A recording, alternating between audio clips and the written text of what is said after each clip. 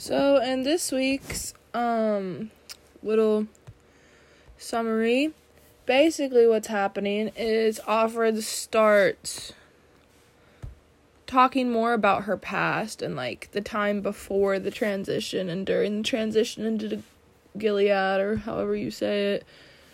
And Offred starts telling Offred that Offred's commander is highly ranked and she needs to get more information out of him to help with the resistance, because she's found out about the secret meetings with the commander, which is sketch, because how does she know about the secret meetings?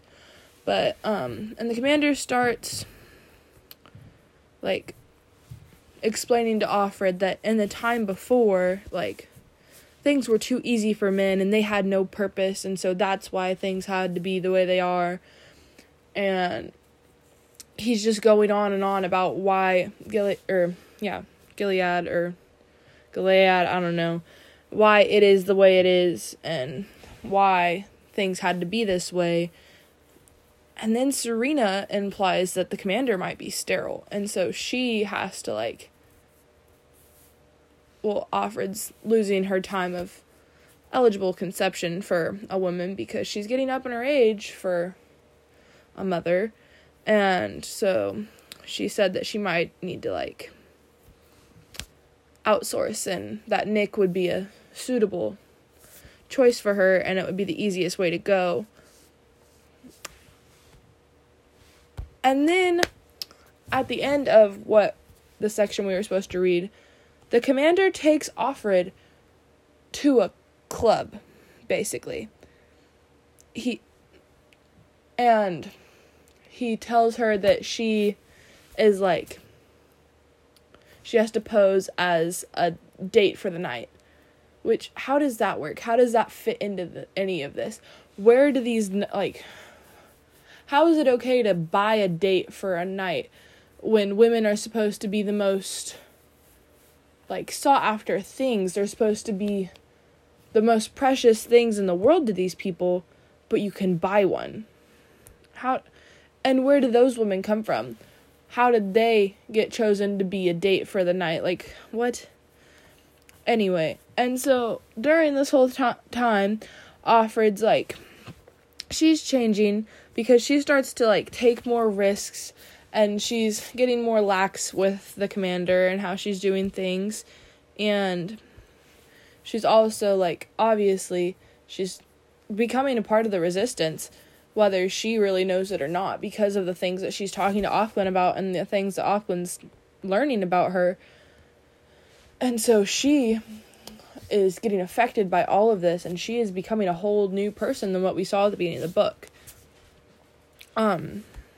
So now, from what I can tell, the main antagonist that's actually a character and not just the eye is Serena. And my main questions for Serena is where did this whole new attitude come from? Has she found out about Offred and the secret meetings? Is she going to confront her about it? Because she found out about the other girl, the last one. And the last one killed herself because Serena found out. So is she trying to be nice just so she can butter up to Offred and then be I know? Or is she just becoming a whole new person? Because that's not really logical, but in this, situation, I wouldn't put it past anybody.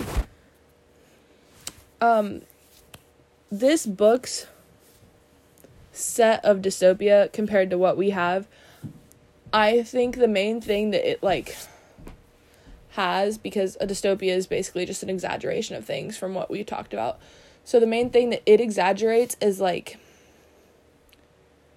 don't know, the changes that we have and how we see women and how we should see women, and how men still have all the power because we live in a patriarchal society, and nothing's really changing that. Whether we think it is or not, nothing's really happening. We've made changes over the past 100 years. We've made so many changes, but I feel like we've hit a plateau. now we have our first woman president, or first female vice president, yeah. But the little changes are there, but the big impact hasn't hit us yet. So, I don't know. This could be happening in the near future. Not as near as the book is saying, obviously, because that would be too soon, because it's like 20 years from now, rather than it like starting 40 years ago, 30 years ago, 40, because it was written in the 80s.